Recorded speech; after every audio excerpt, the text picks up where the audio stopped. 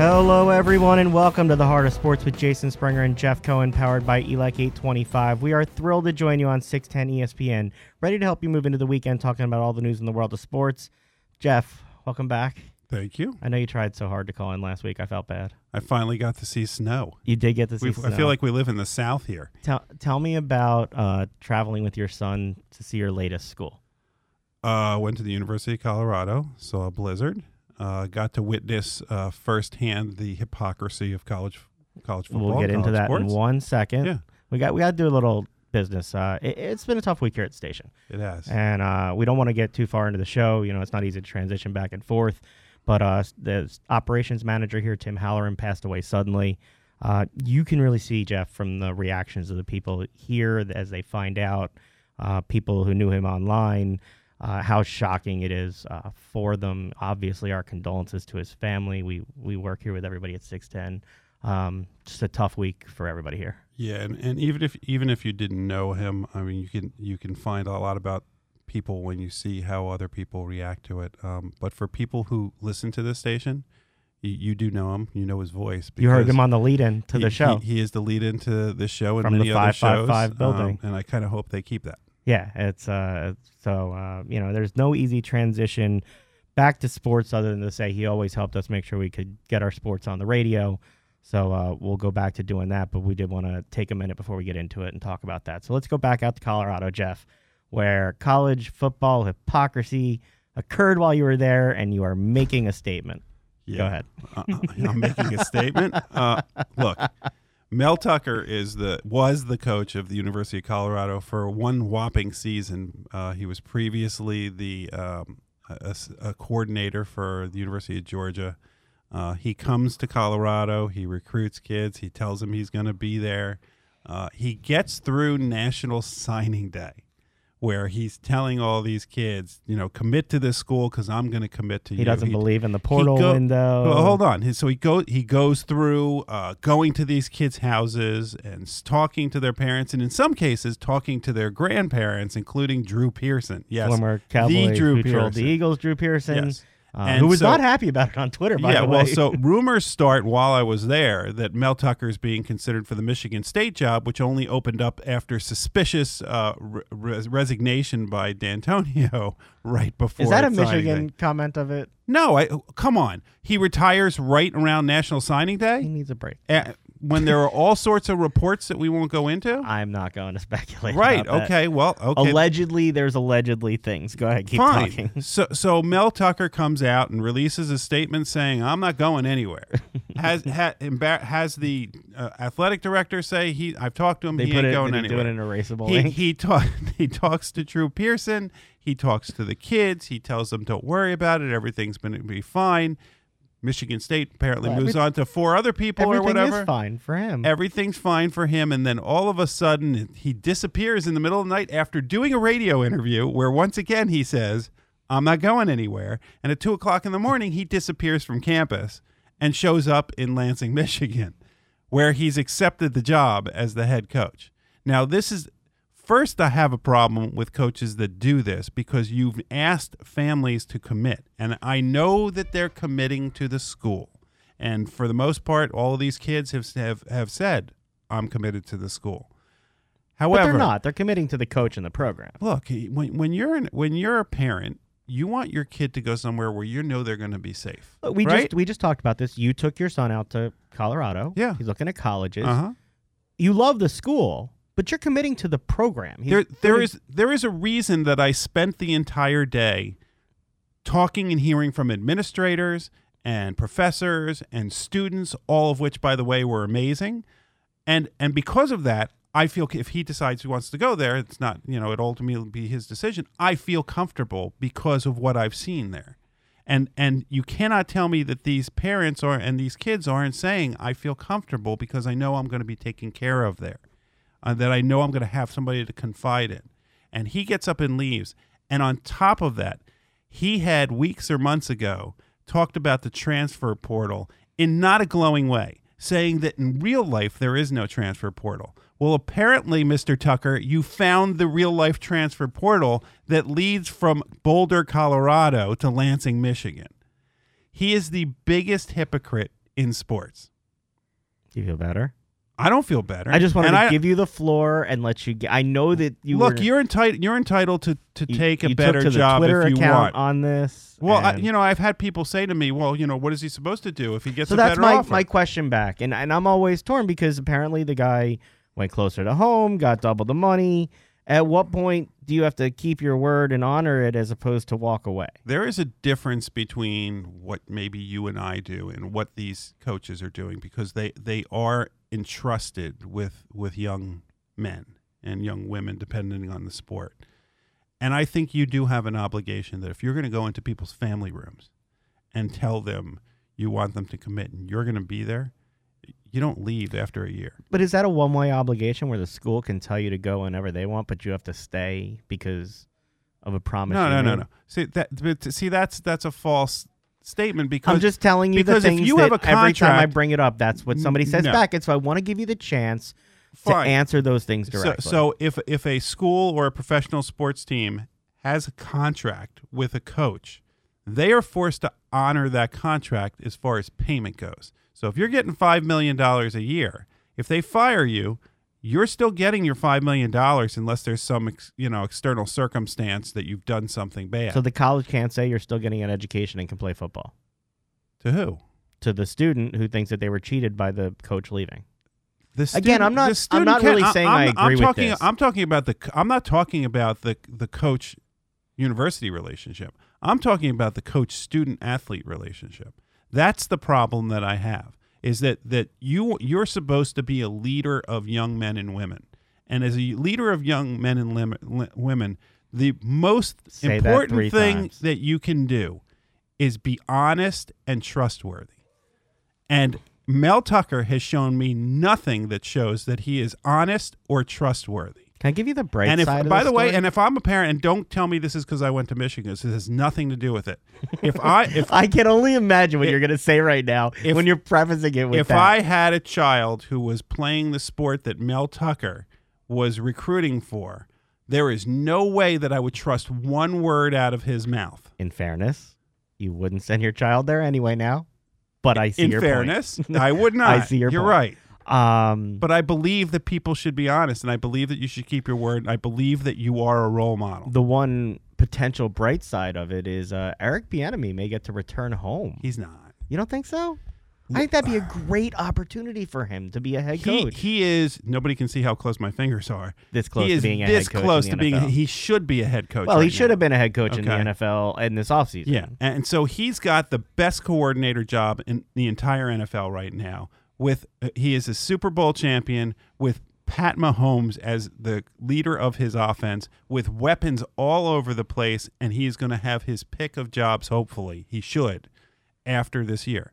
If he wants to go home, I mean, he was part of Colorado in its heyday of football, and he was a star, and by the way, a former Eagle,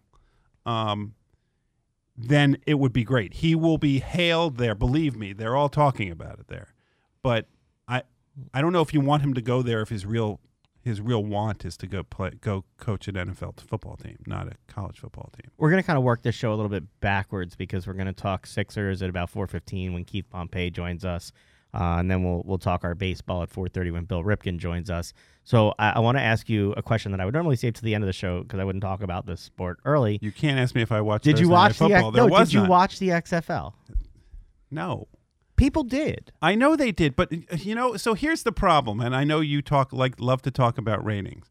The ratings apparently showed that there were about 3 million viewers, right? Mm-hmm. Okay. Do you remember what the XFL ratings were the first week when they came last time? I understand. It was like 4 times that. It's very elite. I watch this league for the innovations that the NFL will adapt, not for the play on the field. You watch. Well, but do you hear what you just said? In 2 years, the NFL will re-examine the kickoff the way that they do in the XFL. But did you just hear? Vito? I was going to ask, what did you guys think of the new onside or the kickoff rule? The kickoff was different. Jeff, did you see what the kickoff was? I like the kickoff, but you just said that the reason that you watched it is for what the innovations are going to be in another league. Well, I didn't watch it because I thought it was the top talent in the world. Okay. I mean, the football was actually better than I thought it would be, but I didn't watch it going in thinking I am watching the best football product on the field. I watched it from a production standpoint because I'm interested in that stuff as a communications person. Yeah. So the kickoff is something different I was interested in. The way that they did the instant replay, letting you be in the headset of the official, talking to the official, going through, how do you spot it? Is he down? Hold on, I'm going to review it. The way that you could hear the play the whole time from coach to quarterback because they don't shut off the headsets. Right. So the coach can talk to all the players. They don't have to signal in plays. It's just things that the NFL has not adopted yet. If you look at the legacy of the XFL past He Hate Me, which clearly had a legacy because people still talk about it today. Where was he for opening weekend? Thank you. Missed opportunity. How did Where he was that not? strut? Missed opportunity. How was he not the guy at like the opening game that Bring the brought ball out the out. football? Well, I think they did. I think they wanted to separate and say they're not the same product. Oh, come on. I understand. Everybody remembers He Hate Me, and nobody remembers his name. But they remember him with that product of the Yeah. XFL, and I think Okay. this version wants to be seen differently. Uh-huh. But remember, last time it was the Skycam. Uh-huh. That was not used in the NFL. They didn't run on the field with camera Fine. people before then. Then It you know what you could changed do? the way that you watch a football game. Yeah, but what you're describing are things that they could do in preseason football. But they don't. But, okay, They've had the fine. opportunity to do it for So a decade what? now. Are you going to continue to watch the I XFL will. because of the innovations? I will. Or are you only going to watch? Are you going to keep watching it if the football's bad? I didn't say I sat and watched the whole game. Okay. I think that some of the stuff they're doing is cool, and so I will tune in. I won't make my day around it, but if I'm sitting there with nothing else going on, I'll throw the game on and I won't mind watching it. I love that.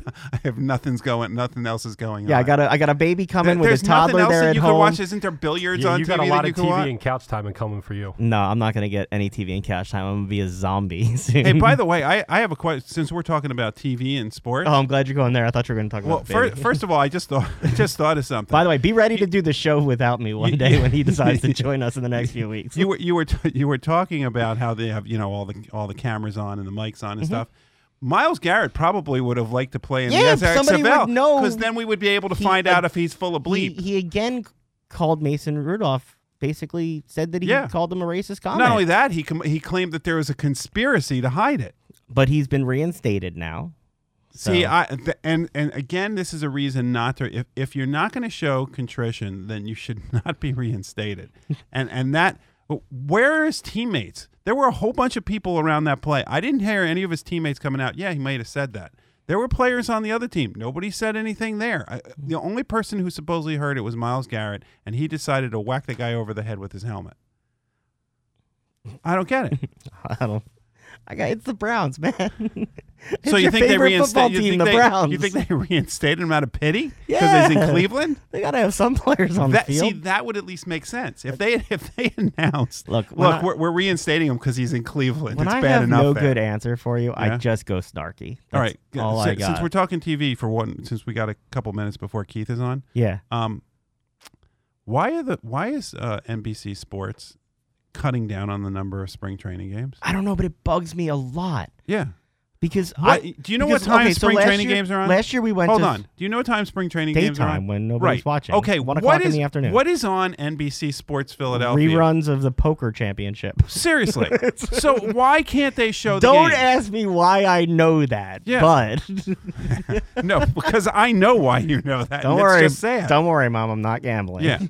Seriously, why are they cutting down on the number of games? I don't know. And last year we were able to go to spring training, so we were able to see it. I can't go this year, and so I want that spring feel. I want the warmth of the sun there and the. Well, then just turn the heat up in your house. But No, that's not the same. it's warm in here. Beautiful Clearwater. Like the Phillies have been there, they've been on the field again. Right, but don't 71 people want to guys see? invited to camp. Don't Who knows people if any wanna of them can throw the ball? Don't people want to see any of this?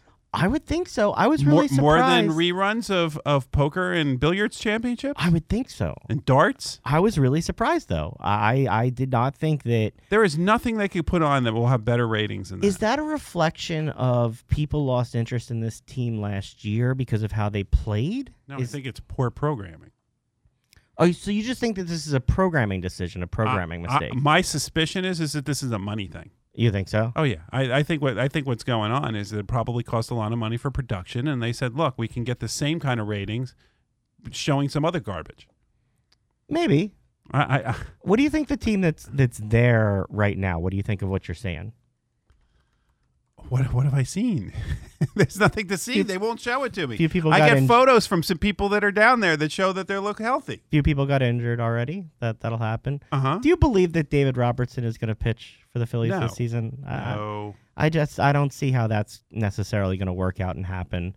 The Sir Anthony Dominguez talk, I hope he's healthy, but he didn't have anything done to fix it. So I don't know if rest. Well, isn't that better? I don't know. Is it better? I think so. I mean, do you think? You want somebody to have surgery? I just hope that fixed whatever the problem was. Well, look, you're going to have to trust the doctors that they know what they're doing until they show that they don't know what they're doing. Very true. I mean, I don't trust doctors anymore around here in Philadelphia. But it's really hard to question doctors. You just every injury is handled differently. It's just the way it is. Matt Klentak this week says the Phillies absolutely have enough pitching. Now, obviously, what else is he going to say right now? Right. You believe him? Because I don't. Well, wait. Is the question, do I believe he believes it? Or do I just believe it? Both. You think he really believes that? Yes, I do believe he believes it. I believe that he has a big enough ego to believe that. Is that because he thinks Vince Velasquez is a legit pitcher still? Well, legit pitcher meaning what? In the starting rotation? Well, it depends if your starting rotation is only going to go 4 innings. Look, I talked to Joe Girardi. It's pretty obvious from talking to him and hearing the things that he said that he thinks Vince Velasquez could be really good in the back end of the bullpen, which means by a process of elimination, somebody else has to be there. He doesn't think that he would be good at the front end of the pitching staff. All right, and we have 3-4 years of seeing that Vince Velasquez will have one stellar game every 10 to 15 starts, and the rest of them are going to be 4 innings and then struggle. We'll keep trying to get a hold of. We'll keep trying to get a hold of Keith. He's probably frozen out in Chicago by this point. I know he's talking to. So if we don't get him, Keith is supposed to come on, but he's in the middle of an interview with 2 of the Sixers right now. Oh, okay. So, well, hopefully he can. So hopefully he's got a story for us, but he's talking to Ben and Joe. Get free afterwards. Yeah. We'll see about that. We'll just keep going. So, all right. Where are you with the lineup for this team? I keep seeing the Chris Bryant stuff. I don't think that's really real. I don't think they're not going to be able to trade for him. And I don't think Chris Bryant was an MVP, 4 years ago? Since that time, he's been a very good ball player. I don't know if the Phillies are going to be willing to give up what he supposedly will be. I don't know if I'm willing to give up what he's supposedly worth. I mean, prospects are prospects until they prove themselves. We don't know what Bohm is going to be, but I don't know if they're ready to give up on Bohm. I'd more likely give up on Bohm for that than I would Howard. I don't put Spencer Howard in any deal right now because I don't have enough arms. I wouldn't do that for either one of them. So I wouldn't like to do it for Bohm, but I realize that you have to give something to get something if you're going to make a move. Right. I don't know that I like that move. Is Chris Bryant the guy that you want to make the move for? Well, I was saying, I don't know that I necessarily like that move per se. Yeah. Because I don't know that it improves you so much, and maybe in the short term, but in the long run, I don't know. I don't know what Alec Bohm is yet. And that's the problem with some of these guys. You're walking into camp with a lot of question marks at positions that you're not really sure about. Well, ideally, though, they've provided the stopgap measure to give Alec a chance to develop not too fast. And they're not going to rush him up. I think that's the whole point of bringing Didi Gregorius in. The question, what I was kind of surprised at is that they moved Gregorius to shortstop. Yeah. And put Segura and Kingery in a competition for who's at second and who's at third. Kingery looks pretty jacked, by the way. By the way, who else looks pretty jacked from what I've seen down there so far? Yeah, he does. I knew you were going to say that. Yeah, he does. I had no doubt who you were going to say. Where does he start this year? Is he AAA or is he still AA? No, he'll be AAA. He'll be AAA. Yeah. Hey, because Hazley's going to be the starting center fielder, and we're gonna have Moniak there, and now we're gonna see. And again, Moniak did well as one of the younger players in AA, so people are gonna have to realize that it takes time to develop a high school kid. Yeah, we've realized from our Twitter account that people don't realize it takes time to develop a high school kid, Jeff. No, especially in baseball. That's very clear from the responses that They we get. expect everything to be like the NFL or be like the NBA. He was 18 when they drafted him, right?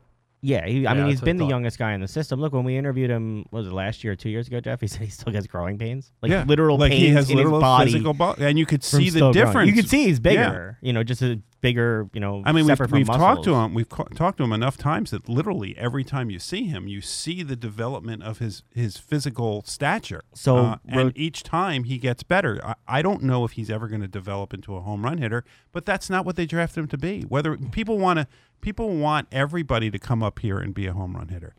That wasn't what he was drafted to be. He's a traditional center fielder. He may be forced to play one of the corner positions at some point because if Hazley works out, and Hazley's also not a home run hitter. Now Hazley's going to be your opening day center fielder, right? With McCutchen platooning with him, is what you think? McCutchen will go to left. But will he start the season? Well, who else would you want in left?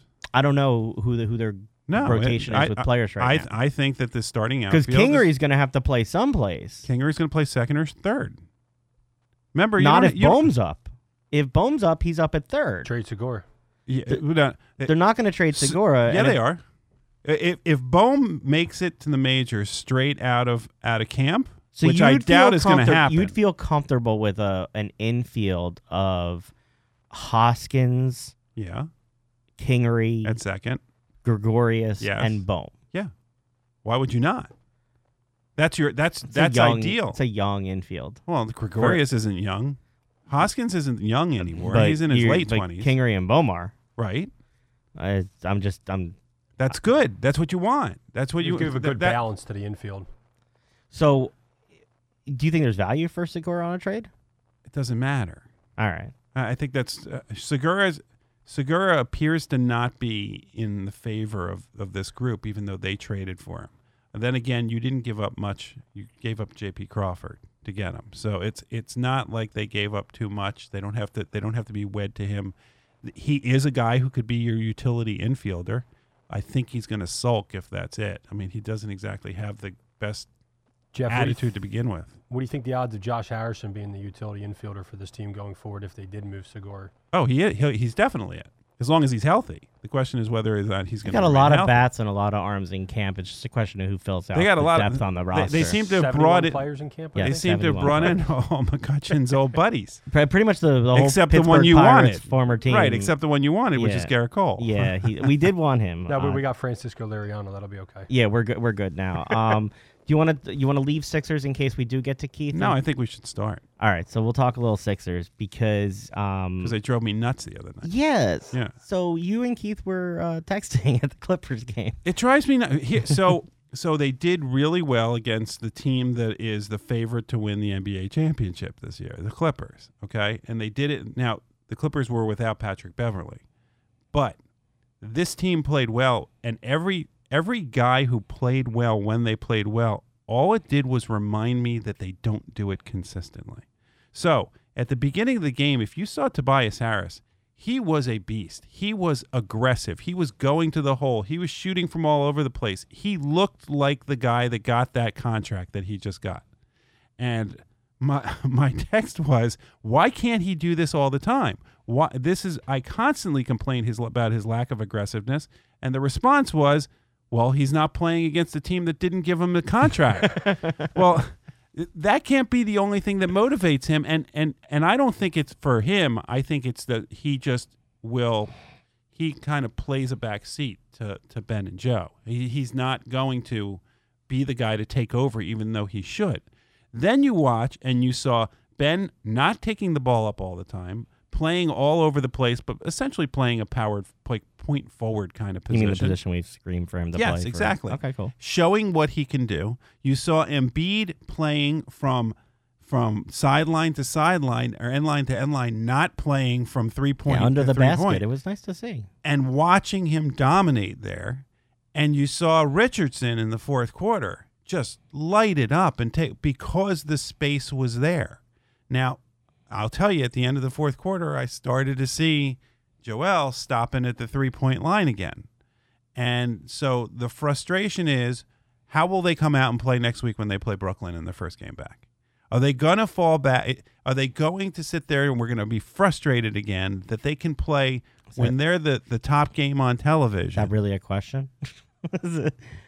Well, yeah, but there's one thing that's different now, which is Horford to the bench. Is on the bench. Okay. I like that move. Well, we've been talking about it forever. Look, Embiid goes to the bench 6 minutes into the game. It's not like he's not getting in. Right. So but the question is whether Horford is the consummate team player. But he signed here to be a starter.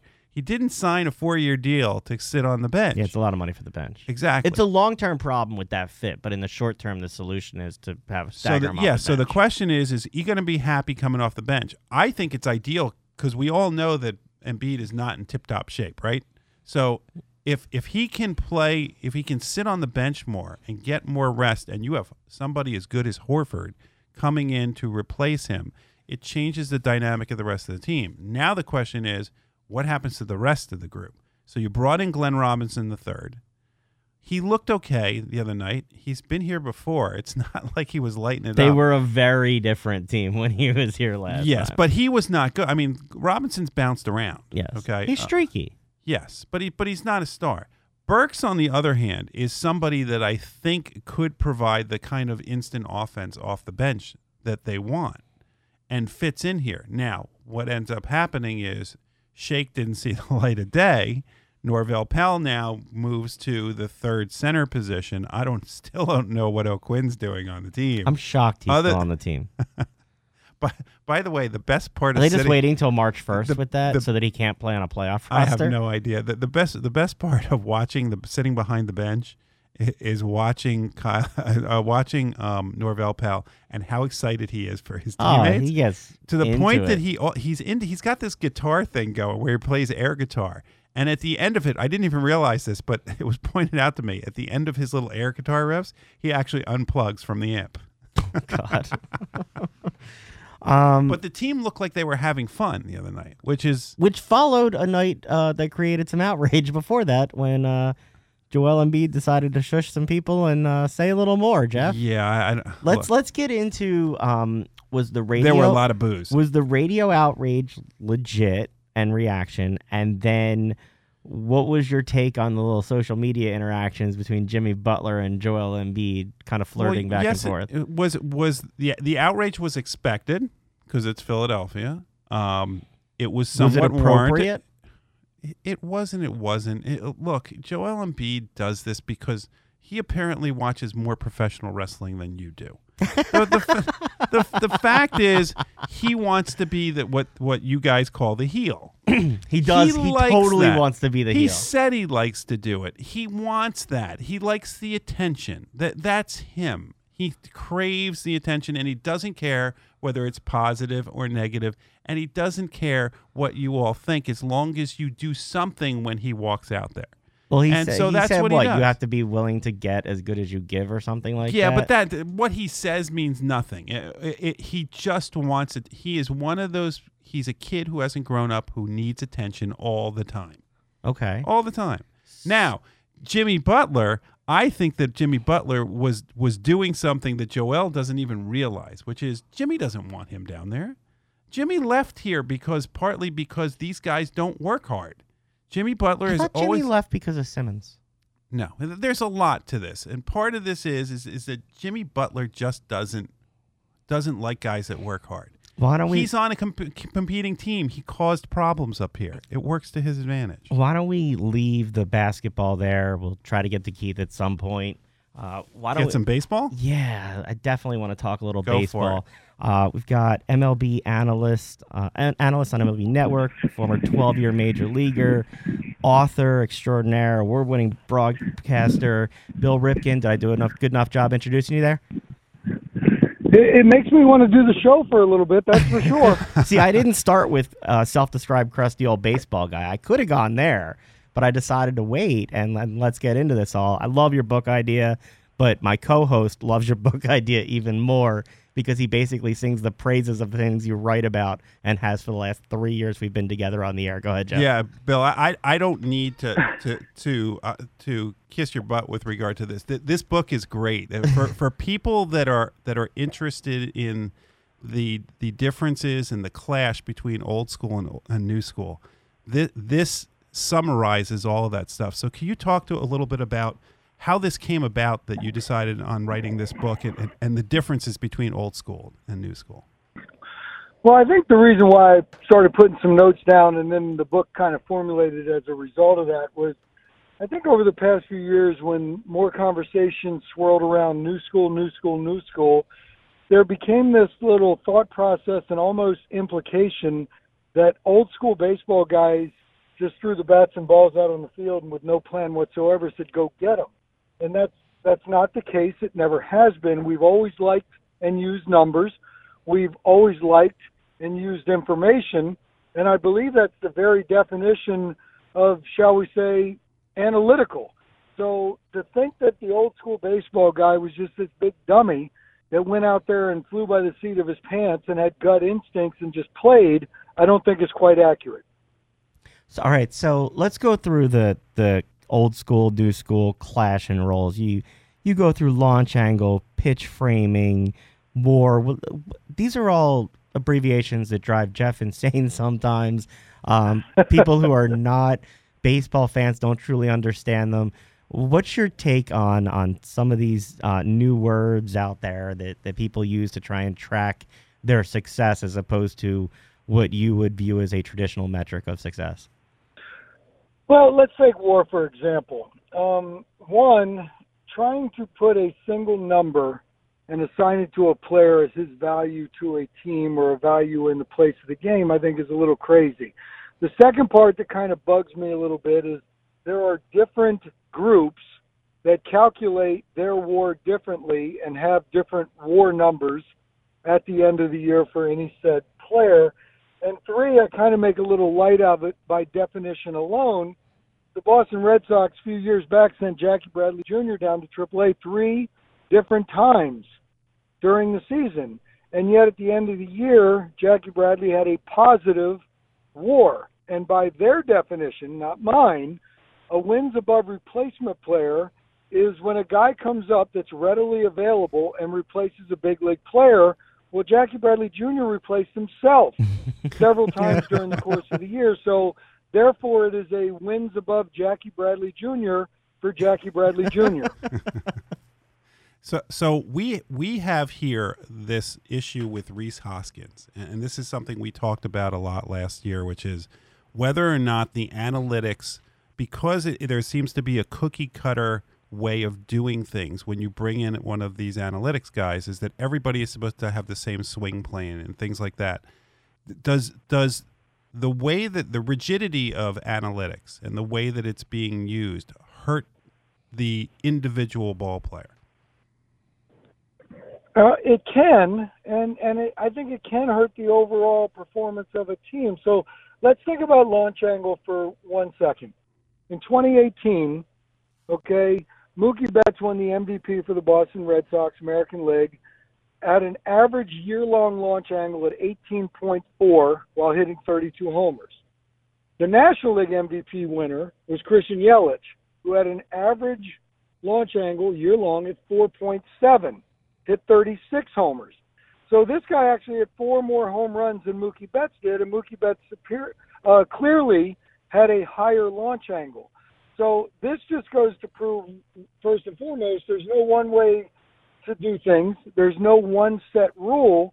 And then my other problem with launch angle is people will make statements in the off season that a guy worked really hard on improving his launch angle. Well, did it go up or did it go down when he improved it? The assumption is when you improve something, it goes up. But yet Javi Baez 2016, 2017, and 2018 continually got better as an offensive player.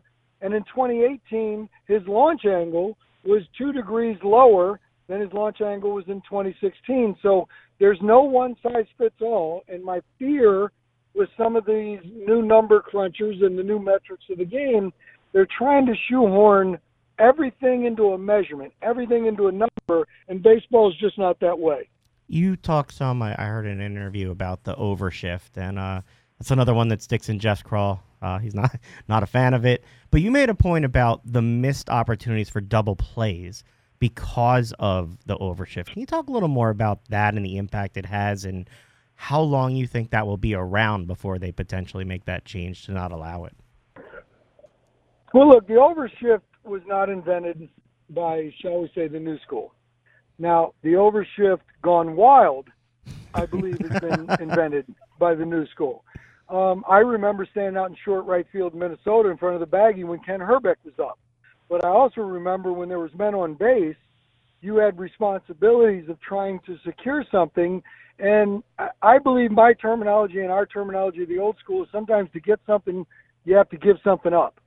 And double plays are one of those things. So I'm not sure where this all lies in the overshift gone wild type mentality. But I will say this. I don't believe the overshift works nearly as well as other people think. And the reason I say that is I'll use a new term metric, BABIP, batting average on balls put in play. Okay? Since 2012, the batting average on balls put in play has virtually stayed the same during the course of a full season, all teams counted.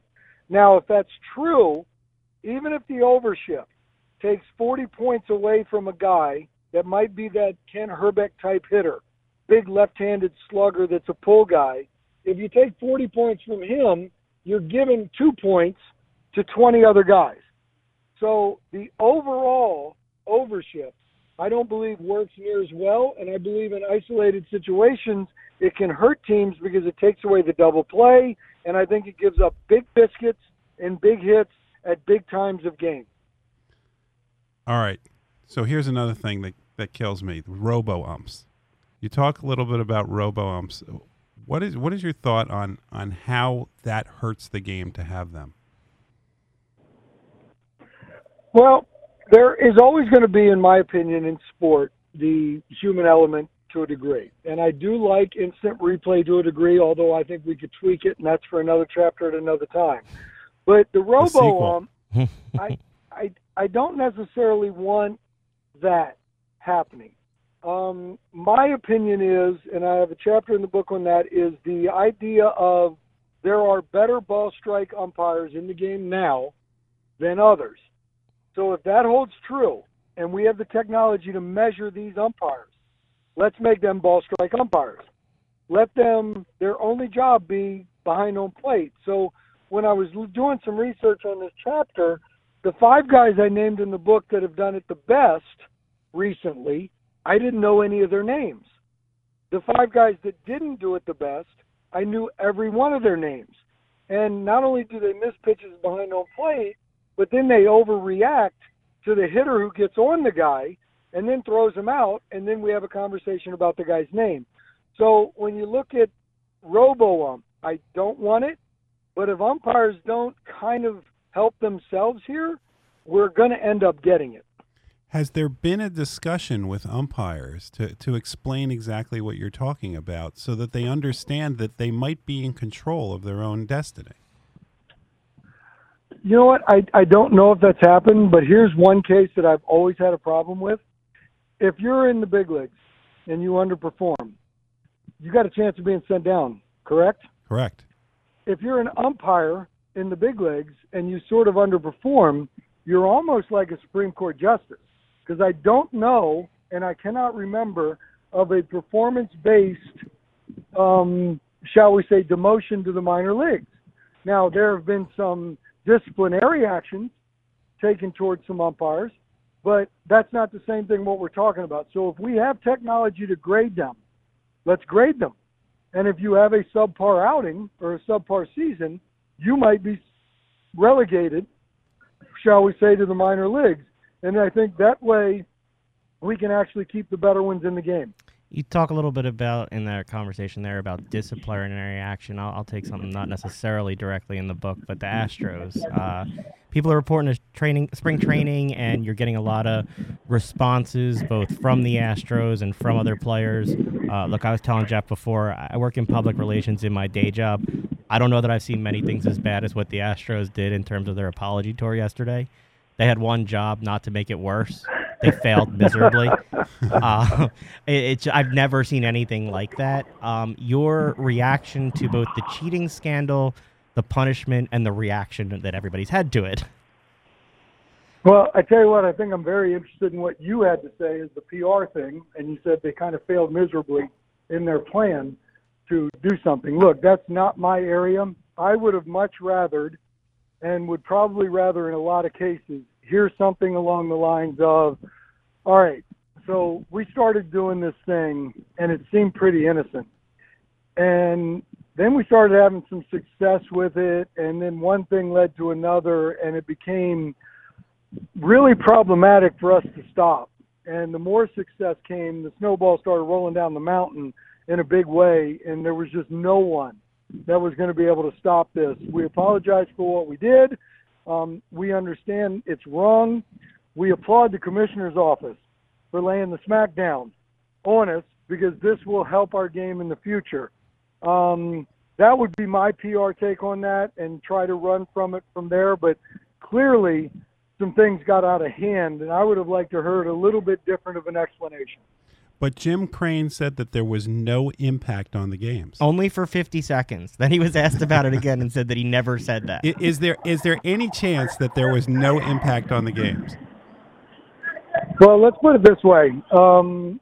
I hung around in the big leagues. I got 10 years of service time, 12 parts of seasons. If I would have known what pitches were coming, I would be higher than a 247 lifetime hitter. I can guarantee that. I would bet on that, because I really can't get in the Hall of Fame, so I could bet on that baseball fact. So that's an area where we cannot go. It's not fathomable, and I think if your pitchers are out there that have ever faced the Houston Astros are now going back through their mind, and it's maybe not so much giving up a homer, but it might be the fact that they threw a nasty slider in a 1-2 count down and away, and somebody just spit on it and took it for a ball, got another pitch, and then did damage on it. And sometimes when you know what's coming, and I know firsthand that I chase sliders because it looks like a heater coming out of the guy's hand.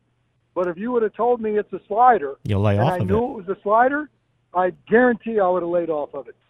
Yeah, without a doubt. Look, Bill, we've read your book, and just so people remember the name of it, the name of the book is State of Play. Bill, I didn't find any spelling mistakes in there, but somebody reminded me that there was a mistake on something else involving you, which was a baseball card in 1989. We have to ask. We got to ask what happened. We can't say that what was written on the bottom of your baseball bat, but how did that happen? We posted that you were coming on, and people literally posted the card in the comments asking us to ask you. All right, so here's the deal. Because you guys are very intelligent people, and you have the resources of the Google. The story's out there. Okay. It really is. Okay. So I'm just going to let it go at that. I applaud the fact that my University of Aberdeen high school education allowed me to go through with proofreaders and fix all spellings. I will admit one mistake in the book, though. We have Zach Greinke pictured in there, and it says pictured as an Arizona Diamondback. He's clearly wearing the Dodgers uniform. So for that, I apologize. But what I will say is the original picture that I saw, because through Getty Images, the picture was cheaper, and we know that everybody likes to watch their budget. I saw that picture with him as a Diamondback, and in my category and in my chapter on overshifts, I said, no. I'm completely talking about Greinke in that Game 5 against the New York Mets, and he was victimized by the overshift, so we must have him as a Dodger. So we upgraded the picture. The Dodger picture went in, but the caption never got fixed. We'll forgive you. Don't everybody worry. out there, intelligent people, the Google. It's out there. Look up the story, and then the story's out there. Bill, before we let you go, the one thing that I was touched by in your book is the stories and talking about your family in baseball, and your father's role in your life, both as a baseball player and as a man. What's it like to have grown up in a baseball family the way that you did? Well, Dad was very real, with us. And I even say in the book, but probably can't, articulate it as well as you can in person. He treated myself and my brother differently, but fairly in both ways. And sometimes parents go, ooh, what do you mean? And I go, well, he would matter-of-fact me from time to time and say, you're not him. You can't do some of the things that he can do. And, all right, in some regards, people go shock factor, but in the real world, that's exactly the truth. And I couldn't hit the 2-run, 3-run home run and hit 30 home runs in a year and be an MVP in a league. But he always told me, he said, but if you can do what you can do, because what you can do is pretty good, you'll find in most cases that's going to be good enough. So his influence on me, not having the talent that my brother had, probably enabled me to squeak the years out that I did in the big leagues. His influence on Junior, who was bigger, more talented, arguably smarter. I don't know if that's necessarily true or not, but I think his influences on Junior were such where it made him the Iron Man and a Hall of Famer. So everything that I have and everything that I can relay in the baseball world, I can channel through Senior passing along a few things to me. So if I didn't write about him, there'd be something wrong with this picture. Well, Bill, we can't thank you enough for the time. Encourage everybody to go out and get the book, State of Play, The Old School Guide to New School Baseball by Bill Ripken. We'll look out for you on MLB Network, and really appreciate the time and the stories. Thanks so much. All right, guys, I appreciate you. Thank you. Have a great one. All right, Jeff, we're going to go right from baseball to some basketball if Keith Pompey is not frozen. Keith, I have been watching your Twitter feed and the pictures you're posting. It appears you are not warm right now. And that you're looking for sympathy.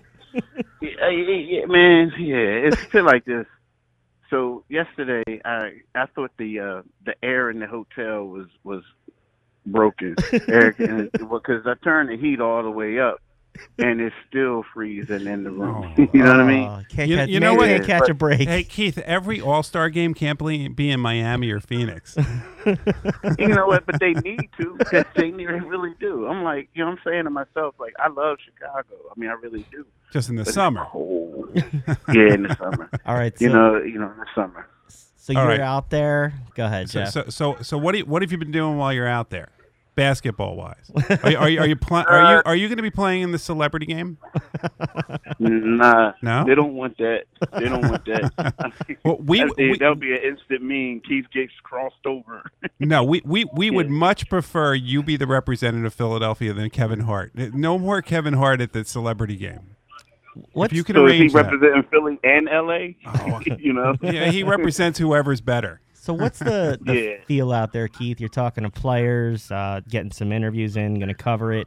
What's the thought process as the Sixers are at the NBA All-Star break and we got a couple players out there? Well, it's funny. Like, a lot of people are asking me, like, what are the Sixers going to do? Like, what if they don't win the championship? Are they going to get rid of Joe? Are they going to get rid of Ben? It just seems like that's what everyone keeps, asking. They want to know what's going to happen. What's the next move for the Sixers? And everyone keeps talking about, what about Brett Brown? Is he going to keep his job? It's like the same stuff that we're talking about. It's like what a lot of people out here, are talking about in Chicago. So are the reporters out there, the national reporters, the people from other cities, are they peppering Ben and Joe with these same questions? And what is their reaction to it? Well, the thing is, Ben and Joe, like today they had like a little media thing and they really didn't. I mean, Ben talked, he talked to me, and Joel didn't want to do any media. But tomorrow is like obligated. That's when they're going to get all the 800 questions about it. Tomorrow at the mandatory, All-Star media event. But yeah, they're not really getting questions. So they're all coming up to me. Hey, what do you think? What do you think? So what do you think? Joel's had an interesting week himself. The shushing the crowd and mouthing what he did. I mentioned to Jeff whether the outrage was warranted or not. Then Thursday night with the Clippers, or when was that game? Wednesday night? I lose track of days now. Back under the basket, playing a little more aggressive at times. Now he's out there. What are your thoughts on the week that Joel Embiid has had? It was crazy. I mean, it really was. I mean, it's funny because now people are saying Joel did it all purposely. Like, he did it just so he can get an edge. I don't know if I believe that, but that's what they're saying. They're like, yeah, Joel did it all purposely. Well, see, but Go ahead. See, but Keith, it seems to me that Joel just wants attention, and he doesn't care whether it's negative attention or positive attention. No He press just is wants bad press. He just wants to be noticed. I agree. And the thing is, and then Joel is also one of those things where he kind of likes it when you kill him. Like if I write an article and I say something, Joel won't speak to me. He'll get upset, unless it's mandatory. He has to. And but at the same time, I think he loves that. Like, because now it's like, I'm going to go out there and I'm going to prove everyone wrong. And everyone's talking about me. You know what I mean? So he wants to be the villain. He wants to be the guy that the media always says, negative things about. I mean, that's just him. That's him. That's how he gets motivated. The thing is, he needs to be motivated with or without that. You know what I mean?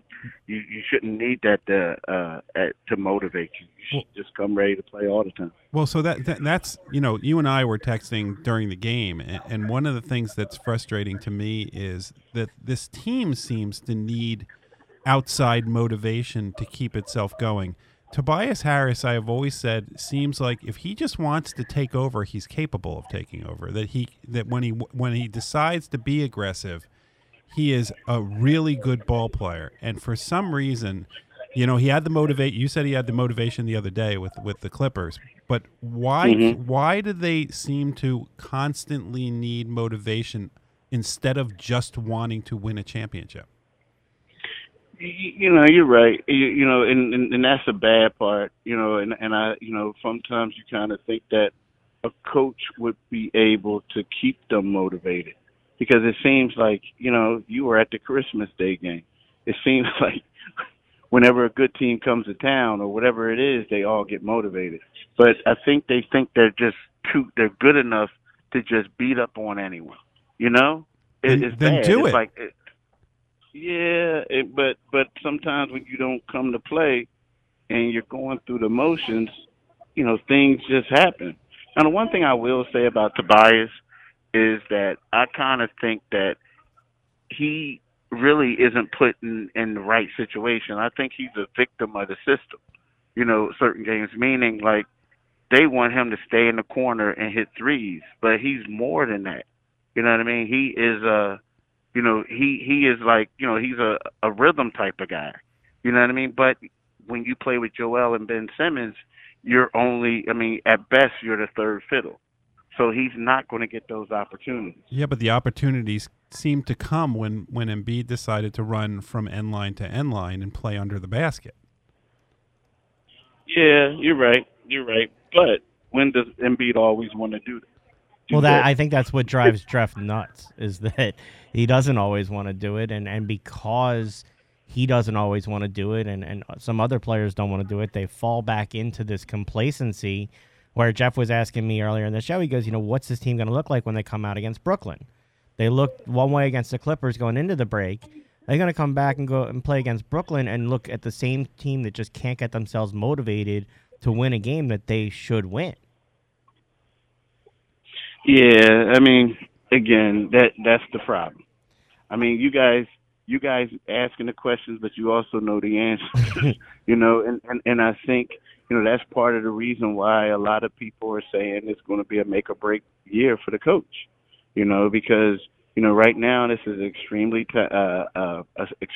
talented team, but they don't always get motivated, and that's the problem. So, if they're not like they're not like the Chicago Bulls back when they had Jordan, where they just wanted to destroy everyone, no matter who they played. They're not even like the Golden State Warriors when a couple of years ago when they wanted to break the Bulls record. You know what I mean? And they lost the championship that year. But, right now this Sixers team seems like they're just trying to get to the playoffs. They're not, you know what I mean? That's what their focus is.